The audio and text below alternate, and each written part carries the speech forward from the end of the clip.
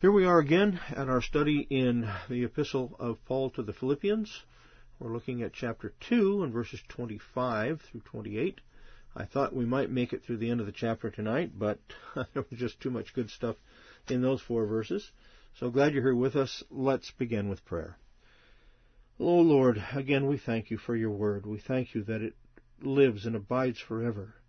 We thank you, Lord, that your word is forever settled in heaven, and that you have, by your mercy and grace, kept it for us, preserved it, Lord, during these millennia, that we would have it here in our time, as your people did throughout the generations.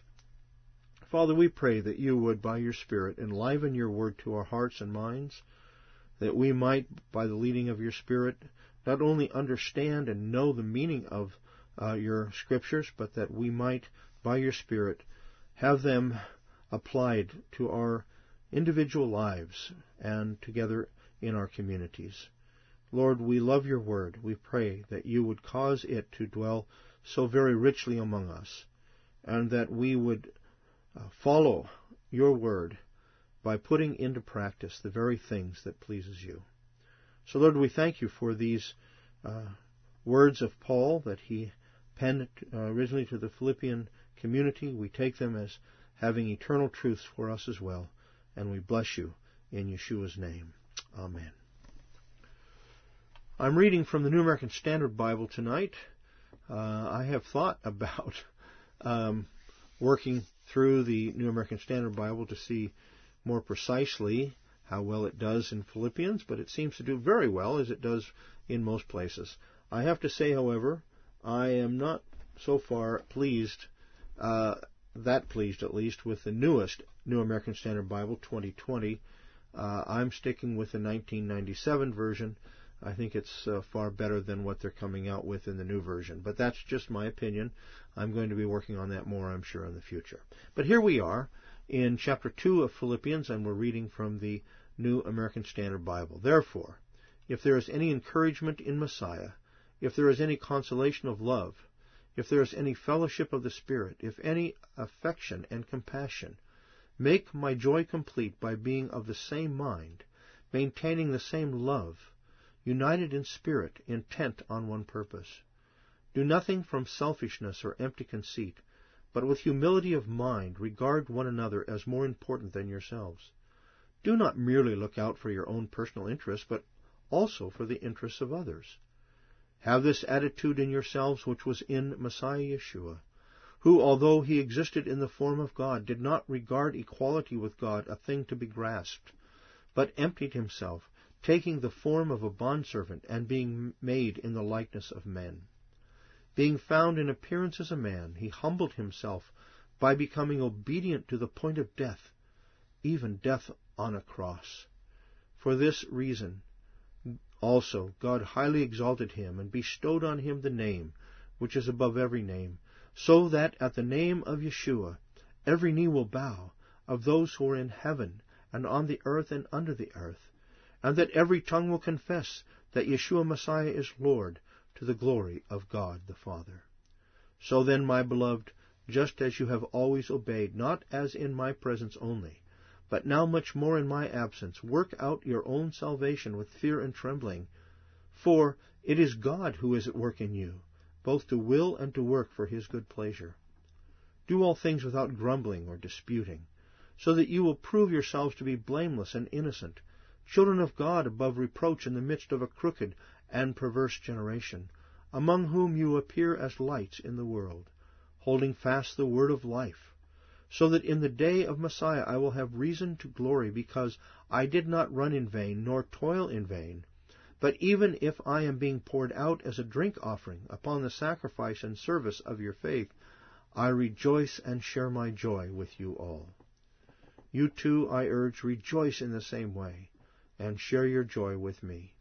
But I hope in the Lord Yeshua to send Timothy to you shortly, so that I also may be encouraged when I learn of your condition. For I have no one else of kindred spirit who will genuinely be concerned for your welfare, for they all seek after their own interests, not those of Messiah Yeshua. But you know of his proven worth, that he served with me in the furtherance of the gospel, like a child serving his father. Therefore I hope to send him immediately, as soon as I see how things go with me, and I trust in the Lord that I myself also will be coming shortly. But I thought it necessary to send to you Epaphroditus, my brother and fellow worker and fellow soldier, who is also your messenger and minister to my need, because he was longing for you all, and was distressed because you had heard that he was sick. For indeed he was sick to the point of death. But God had mercy on him, and not on him only, but also on me, so that I would not have sorrow upon sorrow. Therefore I have sent him all the more eagerly, so that when you see him again, you may rejoice, and I may be less concerned about you. Receive him then in the Lord with all joy, and hold men like him in high regard, because he came close to death for the work of Messiah, risking his life to complete what was deficient in your service to me. Well, once again, we are just amazed at the words that Paul puts together as he was borne along by the Spirit of God. And I just continue to emphasize this. I'm currently reading a small booklet that was produced by a well-known Messianic group, and it's very disappointing because it tends to undermine the value and the accuracy of the Scripture and so forth. And so I just want to again emphasize that God, in His good providence, kept His word. He told us He would do that. He said that heaven and earth passes away, but not His word. And we're grateful that He has preserved it, that it was indeed through the inspired work of the Spirit, the inspiring work, that men of old spoke as they were moved or carried along by the Spirit of God, as Peter teaches us. And so we're grateful that we can spend this time together looking at these verses and seeing what import they may have for us personally as we walk and seek to walk in the footsteps of our Messiah Yeshua. So, verses 25 and 26 of chapter 2. But I thought it necessary, Paul writes, to send to you Epaphroditus, my brother and fellow worker and fellow soldier, who is also your messenger and minister to my need, because he was longing for you all and was distressed, because you had heard that he was sick. Paul now gives insight to his own longing and care for the believers in Philippi, knowing that they were concerned about one of their own, Epaphroditus, whom they had sent to look after the needs of Paul. Again, I just pause to say, we don't really know how communications were made at this time. How did they hear? There must have been people that traveled and came into contact with Paul, and he would tell them of things, and they would carry them to other places and so forth. We really don't know how these kinds of very personal aspects of Paul's ministry, or even Epaphroditus, how he was ill while he was with Paul, how that was related back to other communities, but it certainly was, and Paul mentions that here. Rather than allow them to be overly concerned about Epaphroditus, he is sending him back to Philippi in order that both he and the community there would be encouraged by the manner in which the Lord had brought healing to Epaphroditus, as well as receiving an update report on Paul's own condition. Well, according to one commentator, Ruman, the name Epaphroditus is not an uncommon masculine name in the Greek world of the first century of the Common Era, and apparently it is based upon the goddess Aphrodite, which is in Latin Venus. In the Apostolic Scriptures, Epaphroditus is mentioned only here and in chapter 4, verse 18. Some would suggest that he received his name most likely because he came from a family devoted to the Aphrodite cult. If so, we see yet another example of how the power of the gospel and faith in Yeshua transformed a life from idolatry to serving Yeshua and the ecclesia founded upon his saving work. So I just emphasize that many of us have friends, perhaps family members, perhaps even children, who, even though they may have been raised in a godly home, or may have been raised in a given church or something, they heard the gospel, they heard the word of God, and yet they rejected it. Well, here we have an example of someone who, we don't know at what point in his life, even though he apparently was raised in a very pagan culture, he nonetheless is drawn to faith by God himself and comes to espouse the gospel. And we see him here now flourishing as one who is a true servant of the Lord, not only serving the people that he communes with in his congregation, but serving the Apostle Paul. This ought to remind us that there is always hope. Hope is never lost. When we pray for our children, when we pray for others who are unsaved, God can do a mighty work, and we see this time and time again, how others are drawn to the Lord, even in spite of the fact that they were brought up perhaps and lived for some time in very ungodly ways. And Paul goes on to refer to Epaphroditus as my brother and fellow worker and fellow soldier. Paul not only identifies Epaphroditus as his brother in the Lord, and isn't that, that shows you that Paul is not setting himself above others. He recognizes, as we all should, that all of us are saved by God's grace. None of us are above the other in terms of God's love. He loves all of us equally. And he draws us to himself, and he gives us the faith so that we may lay hold of the truth, and by his Spirit bring that into our lives. And he writes our name in the book of life, never to be erased, never to be lost. This is what God has done for his chosen ones throughout the generations, and he continues to do so in our times. As we were encouraging each other at Shavuot in our community here, we centered our attention upon giving the gospel. What does it mean to give the gospel to others, and how can we do it well? We need to be lights in this world, and the darker the world gets, the brighter our light should shine. So he refers to Epaphroditus as my brother and fellow worker and fellow soldier. He identifies with him primarily. The first thing that's listed in this list is their kinship in faith in the Lord Yeshua. He says, but also a fellow worker and fellow soldier with him. When Paul refers to Epaphroditus as a fellow worker, this is easily understood, for he had come to aid Paul in his imprisonment, and thus to join him in the duties of discipling others in the truth of the Scriptures. Now we find this same Greek term, sunergos, and just if those of you that know some Greek, ergeo means to work and sun means with, so someone who works together with you, is applied to Priscilla and Aquila in Romans 16:3, to Urbanus in Romans 16:9, to Timothy himself in Romans 16:21 and 1 Thessalonians 3:2, and Clement in Philippians 4:3, as we'll see, and Philemon in Philemon 1, and Mark, Aristarchus, Demas, and Luke in Philemon 24.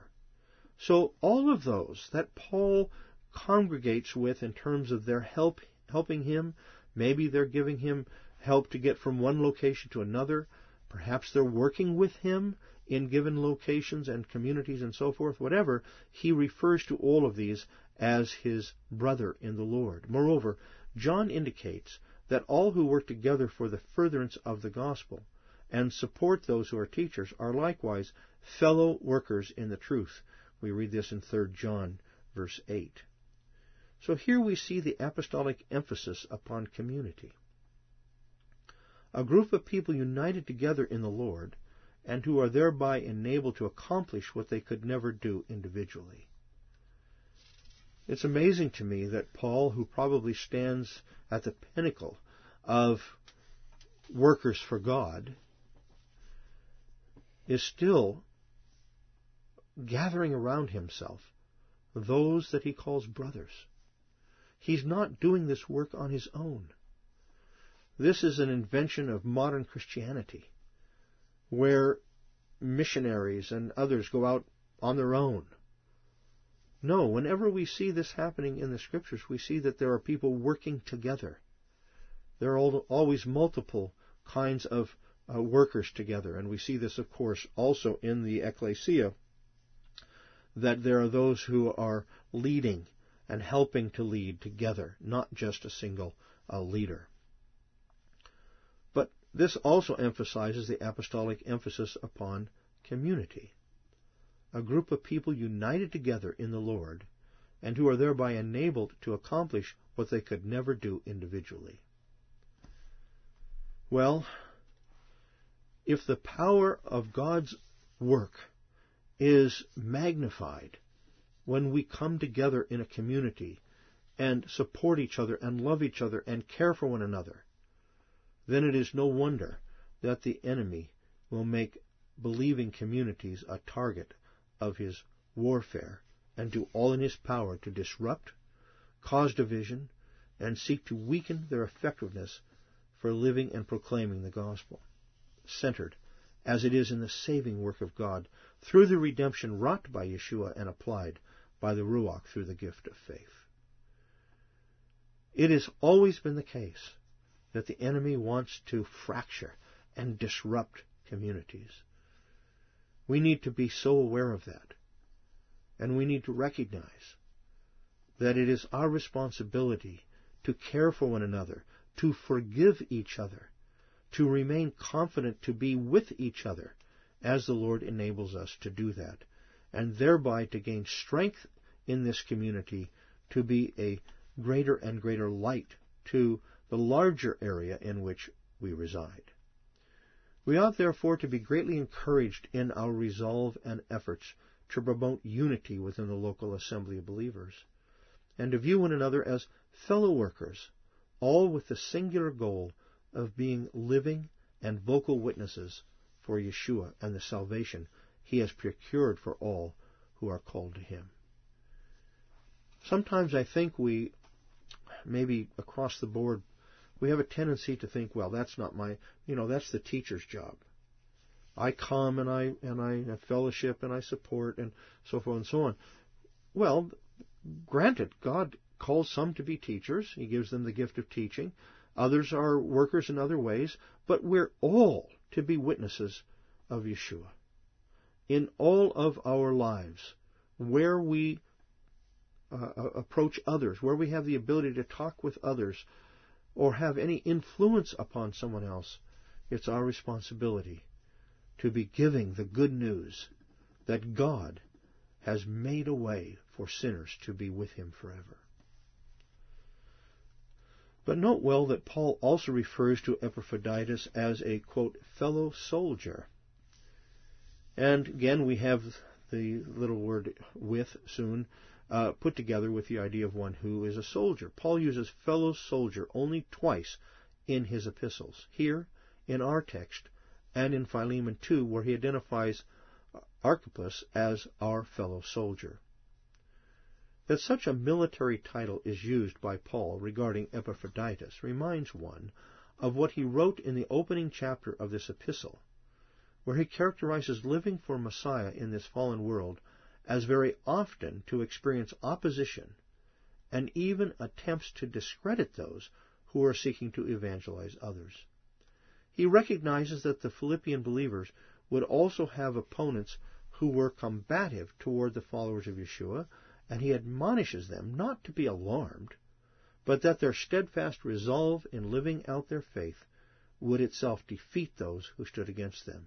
So, if you remember back in chapter 1, verses 29 through 30, we studied these verses earlier, we read, "For to you it has been granted for Messiah's sake, not only to believe in him, but also to suffer for his sake, experiencing the same conflict which you saw in me and now hear to be in me."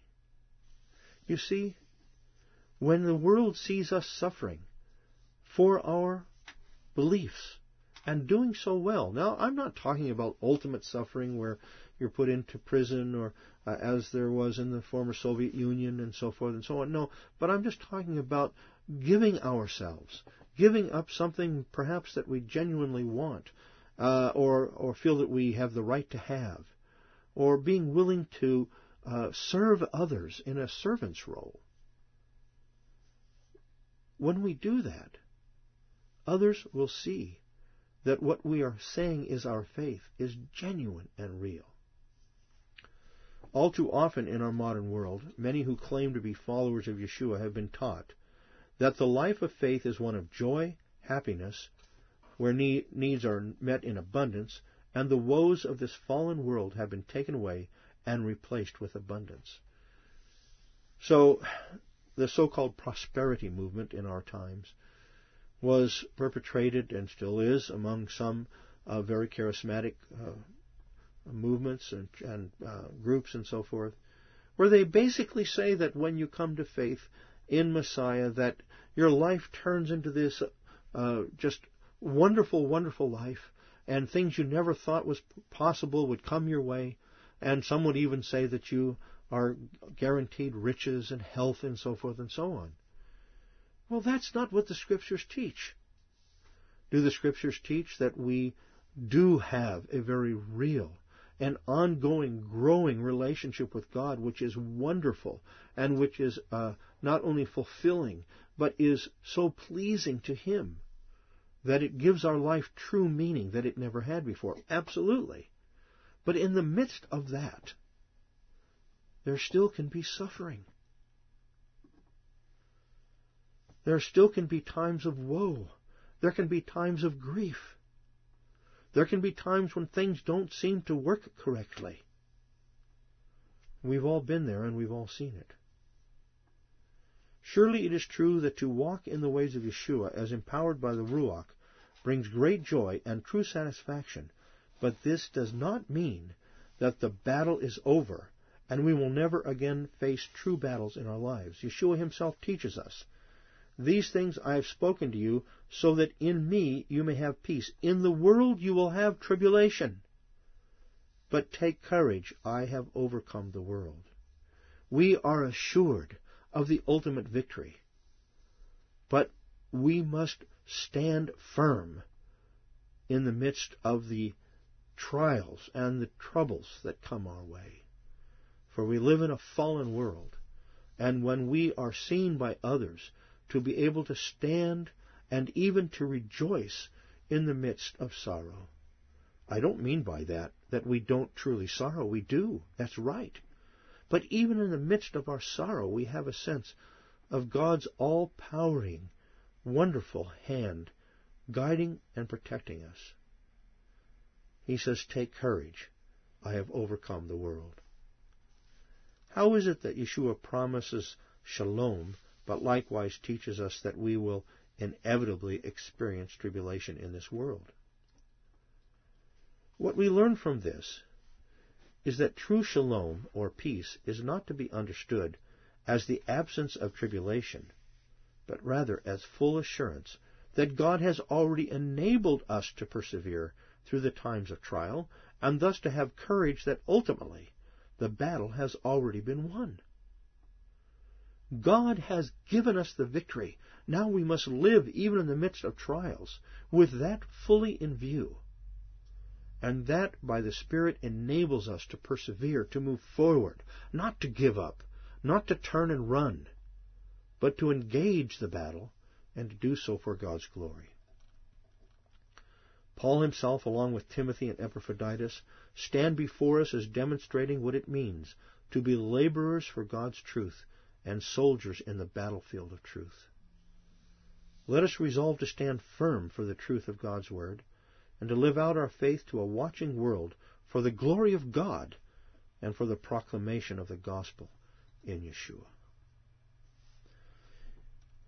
If nothing else affects us as we study this wonderful epistle to the Philippians, may it be that we will see how the joy that is so much spoken of in this epistle comes about by a full yielding of our lives to God to serve him with all that we are and all that we could be. So Paul speaks of Epaphroditus as who is also your messenger and minister to my need. Epaphroditus was a servant, both of the believing community in Philippi as well as to Paul himself. He carried that which the Philippian community had provided for Paul's needs while imprisoned, and thus conveyed the love and support of the whole community to Paul. What a wonderful opportunity! Surely Paul was greatly comforted and encouraged by receiving their gift through the hands of Epaphroditus. And we don't know what that gift was, but as I've suggested in the past, it seems quite clear that at least in a good many of the Roman prisons, they were not taking care of the prisoners as they should have. Maybe they were taking care of some, if there was some way that outside people were giving them funds and money to treat their loved one or their family member better than the rest. But many, as we have any history of the Roman imprisonment, many died in prison. And that was okay with Rome. They didn't care. So when Epaphroditus came, what did he bring? He may have brought the ability to supply foods. He may have brought other kinds of needs, clothing, or whatever it may have been. Even, as you can imagine, something so that Paul could bathe and take care of himself and so forth. Whatever it was a gift that Paul greatly appreciated. So here we see a very important truth. Epaphroditus is a sterling example of someone who gave himself to the task of being a servant to carry important communication as well as provisions for Paul's physical needs, and in this capacity is extolled for his faithfulness and the vital role he performed both for his assembly as well as for Paul. And what is the lesson we learn from this? Well, it is this. Even what many might consider common or even mundane tasks, when done for the Lord, and thus for the good of his people, are important, necessary, honorable, and blessed of the Lord. You see, this is why community is so important. When we have community, we have the ability to help others. Now, I know in our world, in our situation, in our times, there are very few messianic groups in some places. It's very difficult. Some are trying to get together in their homes, and I applaud them for that. But even if we are congregating as we are online and so forth, we have the ability to help one another, to encourage each other, to continue to make friendships together, even if they're long distance. And our words could be helpful, very helpful to each other, our prayers for one another, and so forth. In the family of God, everyone has been gifted to serve, and when we serve each other as serving the Lord, we fulfill our role as a servant of the Lord himself. When we serve each other as the Lord intends, we at the same time are serving him. Again, speaking of Epaphroditus, Paul writes, because he was longing for you all and was distressed because you had heard that he was sick. Again, I really have no idea how. Maybe there were couriers that went back and forth and carried messages. I don't know. We really have very little information on that. It's very possible that there were those who were visiting Paul who also were from Philippi or something and were seeking to see how Paul was doing, and they may have taken the news of Epaphroditus back to the Philippian community, and that he was ill. So, because he had proven himself to be a faithful servant of the community, not only that was what was related, but because news had traveled back to Philippi that Epaphroditus had fallen ill, and it was important for them to know that he was over the sickness. Paul recognizes the angst, the unsettledness of the people in Philippi who were wondering whether Epaphroditus was doing well or if he had died, or who knows.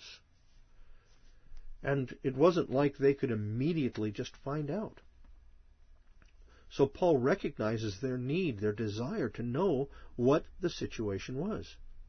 Epaphroditus himself was concerned for his community in Philippi, that they not think he had passed or was still struggling under the sickness. Remember, they had asked him or commissioned him to go.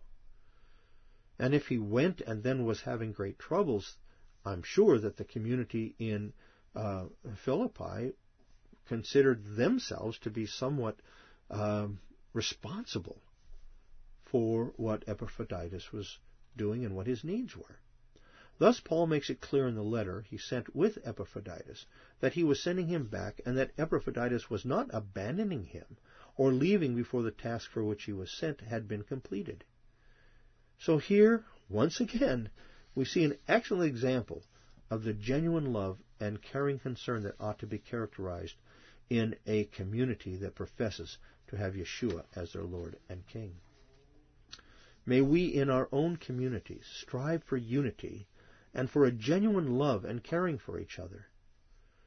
You know, and my experience has been that when we are able to do that, when we see this really growing within a given community, we should also be ready for the enemy to try to bring discontent and division.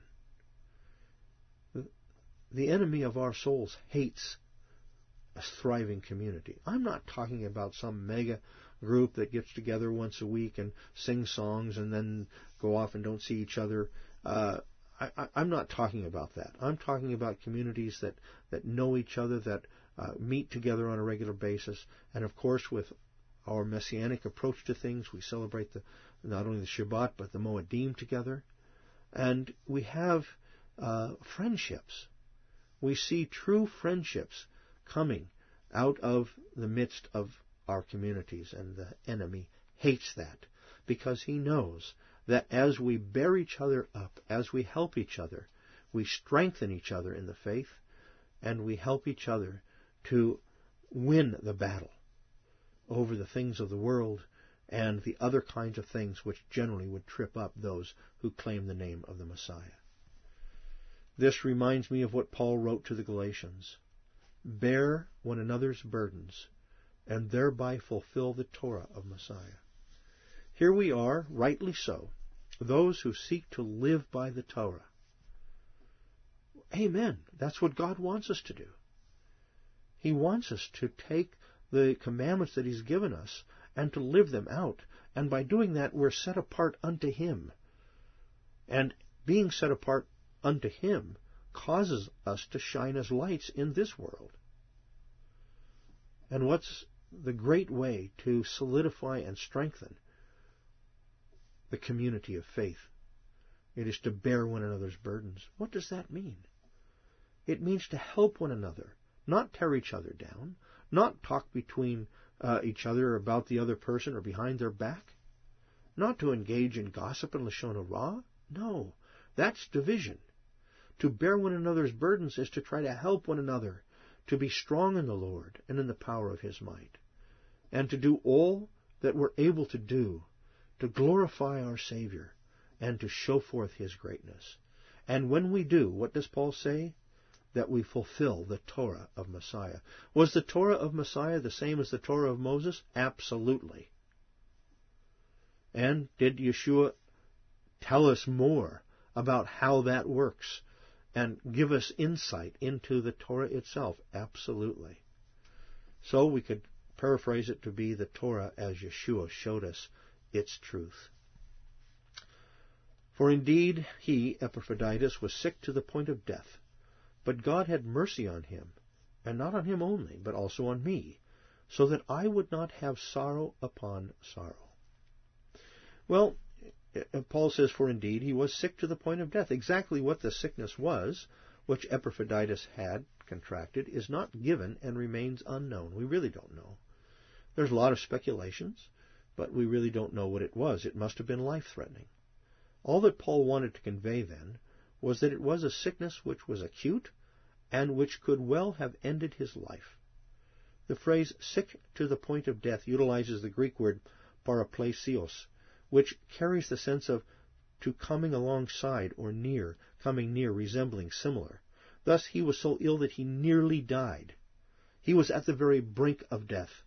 The wording would indicate that all visible signs indicated the sickness would end the earthly life of Epaphroditus. Well, consider what Paul must have felt in this situation. I mean, when you try to, when you study some of the Greek writings and the Roman writings about what their prisons were like, it's the worst of worst. They wanted everyone that ever came into prison to have absolutely nothing, to wish they had never been born. So can you consider what Paul must have felt in this situation? Here was a servant of the Lord who traveled to bring Paul necessary life-sustaining food, we believe, and so forth, and who in the course of his service nearly died. As if Paul did not have enough sorrow, being wrongly imprisoned and suffering the woes of Roman incarceration, and then this took place. His fellow servant of the Lord, who brought the help Paul so much needed, appeared to be dying himself. What do you suppose was the obvious reaction of Paul? Well, undoubtedly he turned to the Lord in prayer. He implored God to help. He sought God's almighty hand of healing for his fellow servant in the gospel. And so we read, but God had mercy on him. Here, as always, God is the one who overcomes the woes of death and brings healing to Epaphroditus. Now, God does not do that for everyone, does he? Our days are numbered. God has this planned out. And even though we cannot in any way understand the mind of God fully, we know that all that he does is right and good, and that ultimately it brings him glory, which is the ultimate reason for our very existence. So when Epaphroditus was able to be over this sickness and to gain victory over it, God is the one who gets the credit, as Paul writes. But God had mercy on him. Here, as always, God is the one who overcomes the woes of death and brings healing to Epaphroditus. Note carefully that God is not spoken of as obligated to heal, but that he does so out of his mercy. The idea that some special kind of prayer or some formula of spiritual healing is what secures God's healing power is absolutely wrong. And those who teach these things fall into a real deepness that I don't even think they understand. I believe that there have been at least once or twice when I've been in situations where I've been in a church. I just wanted to go. I think one time Paulette and I went together, or several times.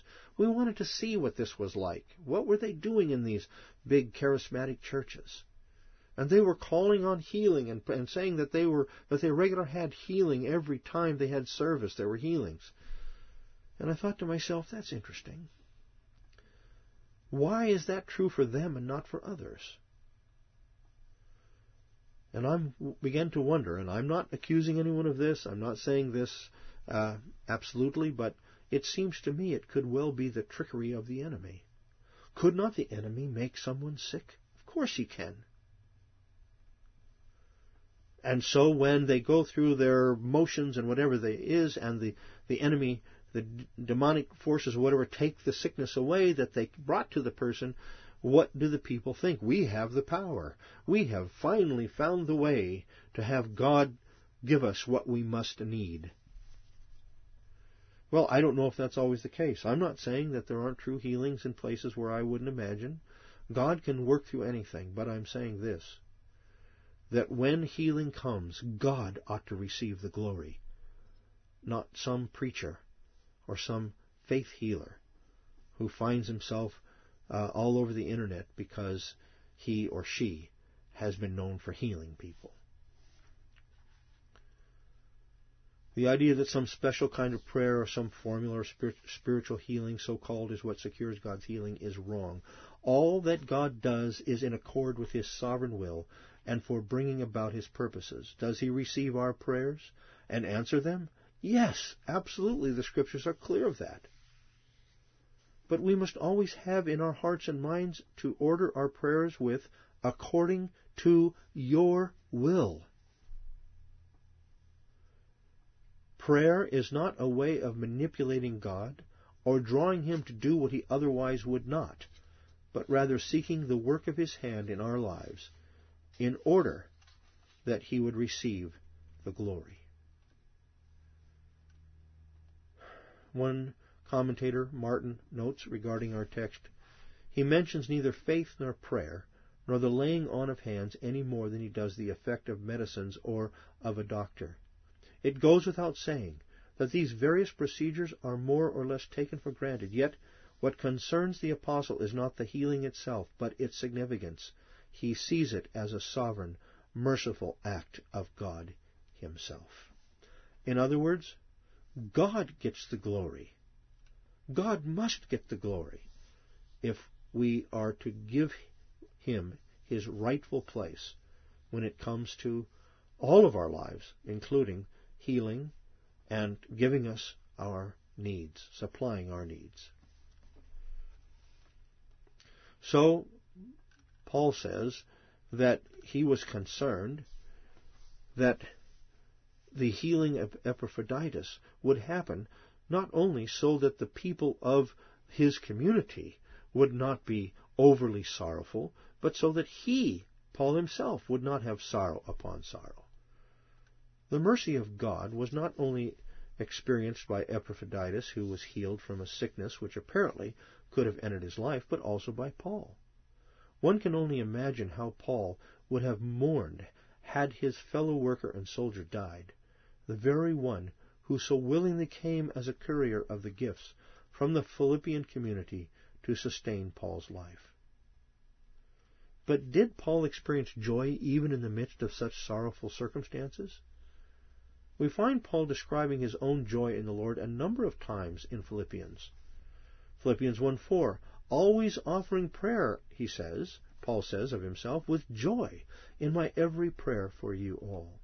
In Philippians 2:2 we read, make my joy complete by being of the same mind, maintaining the same love, united in spirit, intent on one purpose. And he says in Philippians 2:17-18, but even if I am being poured out as a drink offering upon the sacrifice and service of your faith, I rejoice and share my joy with you all. You too, I urge, rejoice in the same way and share your joy with me. So here we see Paul, in probably the worst conditions one could imagine, regularly saying that he had joy. And what was his joy? Serving the Lord and seeing the work of the Lord come to fruition in the life of those he had ministered to. So how do we reconcile the fact that Paul writes of his joy, yet in our current verse he expresses the fact that had Epaphroditus died, it would have simply been sorrow upon sorrow? Was he rejoicing or was he sorrowing? The answer is yes. Here once again we learn an important lesson from Paul, and it is this.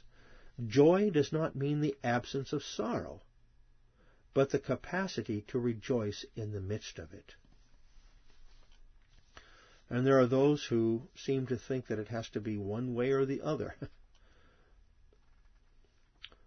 And what is it that enables the believer in Yeshua to find settled joy even in the midst of sorrow? It is a firm belief in what the Bible teaches us about God's sovereign love, revealed in Yeshua and expressed by the Ruach HaKodesh in the lives of all those who he indwells.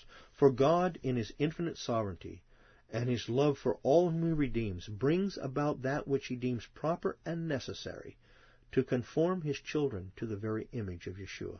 This is divine wisdom and love. Romans 8:28, so well known. And we know, and here's the question, do we? Do we truly know and hold as true that God causes all things to work together for good to those who love God, to those who are called according to His purpose? If we do, then even in the times of sorrow, and there's nothing sinful about sorrow, when we're sorrowful over those things in this life which just ought not to be.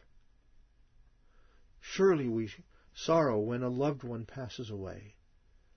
We have sorrow when we see those that we love and care for hurting and having troubles, and so forth and so on. There's nothing wrong with that. As long as we come to the conclusion that even in the midst of the sorrow that we may experience in this life, we can have a settled, unmovable joy within us that God will bring all things to His glory and final purpose. He says then in verse 28, "Therefore I have sent him, Epaphroditus, all the more eagerly, so that when you see him again you may rejoice, and I be less concerned about you." Here Paul is more concerned about the Philippian believers than he is about himself. Doesn't that tell us something great about someone like Paul? So when he says, "Therefore I have sent him all the more eagerly, so that when you see him again you may rejoice," the opening "therefore" harkens back to verse 27 and gives Paul's reasoning for sending him, that is, Epaphroditus, back to Philippi. Surely Paul would have liked to have Epaphroditus stay and continue to be a help to him as he endured the woes of prison, but he thought it necessary to send him back in order to comfort the Philippian community, which in turn would enable Paul not to have added sorrow. For if the Philippian community received no word about the condition of Epaphroditus, it is conceivable that the sorrow they would experience may have been overwhelming. I could imagine that there were those that Paul were concerned about who might have been very young in their faith, and thinking that the enemy would use this as a way of causing them to question God's goodness. How can God be good and allow Epaphroditus to die as he was serving Paul? Well, that's possible. I mean, we don't know for sure, but surely Paul realized that if the word was not taken back to the Philippian community, they would be more and more nervous and concerned and even sorrowful for what may have happened to Epaphroditus. There is a question about the word "again" in the phrase, "when you see him again you may rejoice," is to be understood. The NASB has it modifying the verb see, "when you see him again." But it is very possible that the adverb pollen, which is the word "again," actually modifies the verb rejoice. The adverb pollen almost always precedes the verb it modifies, and this is the case in our verse, though the choice is somewhat ambiguous. If it does indeed mean rejoice again, it is in line with Paul's emphasis on believers rejoicing in the life given to them by God. In other words, I think Paul is saying, when he comes, so that I'm sending him so that you will rejoice anew, afresh, and in that you will recognize the power of God, the love of God, and the consistent faithfulness of God to those who are his. The phrase "all the more eagerly" translates a single word in the Greek, spoudeos, which gives the sense of with special urgency. Some have suggested that emphasizing this to be of special urgency may indicate a change of plans. It may well have been that Paul and the community of Philippi expected Epaphroditus to remain with Paul indefinitely, that is, until he was released from prison or whatever, when the verdict would come out as to whether he was going to be executed or released. And if he had not succumbed to such a serious illness, Paul might not have had the sense that he should send him home. But given the fact that the Philippian community was aware of his illness, but yet had not been informed of his healing, Paul recognized the deep sorrow they were experiencing. Such sorrow could best be overcome by having Epaphroditus with them once again. And he says, "and I may be less concerned about you." Here, once again, we see the heart of the Apostle Paul for those he was commissioned to teach and lead. Putting his own needs as secondary, he sends Epaphroditus back to his community in order to comfort their sorrows, perhaps many of them thinking it possible that he had died from his illness. So you could see Paul set aside his very urgent needs, of which Epaphroditus was helping him. He set that as secondary and sent him back to comfort the people of the Philippian community. So I think Paul is here once again a model for all who are in leadership positions within believing communities, for he shows a valid concern for the people of God in their respective communities, even being willing to put his own needs as secondary to the needs of others. In this case, he wanted the Philippian community to rejoice and to continue to rejoice in the mercy of healing God gave to Epaphroditus. Now, in the Greek, the final phrase, concerned about you, actually does not contain the words about you, but simply has, that I may be less concerned. Surely context would naturally have about you as that which Paul means, but some have translated it leaving the implied about you, leaving off that, or leaving the implied about you, in other words, including it, and understood the phrase to mean I may be less concerned. The verb concerned translates the Greek word alupos, which is found only here in the Apostolic Scripture. So when we find a Greek word that's found only one time in all of the Scriptures, we have to be careful about how we translate it. Though it can surely mean free from anxiety, as found in non-biblical Greek texts, it seems to me that the ESV's translation of this final phrase is a bit unfortunate. It translates the phrase, and that I may be less anxious. If one is reading only the English translations, then there would seem to be a conflict when one comes to Philippians 4:6, where, once again, the ESV, along with many other English Bibles, translates a different word, merimnao, as anxious. Do not be anxious about anything, Paul commands, but in everything by prayer and supplication with thanksgiving let your requests be made known to God. How would it be possible that in our chapter he says, I'm sending back Epaphroditus so that I won't be so anxious? Then he goes on to say, don't be anxious about anything. No, I think the word that is in our verse should be translated as concerned. I may be less concerned. In other words, I will not be spending energy to be concerned about how you're understanding the absence of Epaphroditus. So the better translation for the word in our text would be concern, which has a positive sense rather than anxious, which is negative. I hope that this has been helpful to you all, and I'm glad you were with us. I know that I enjoyed studying and putting this lesson together. It speaks so clearly to all of our lives in the places where we live. So, again, glad you are here with us, and look forward to being with you again next week, Lord willing, as we continue our study in the Epistle of Paul to the Philippians.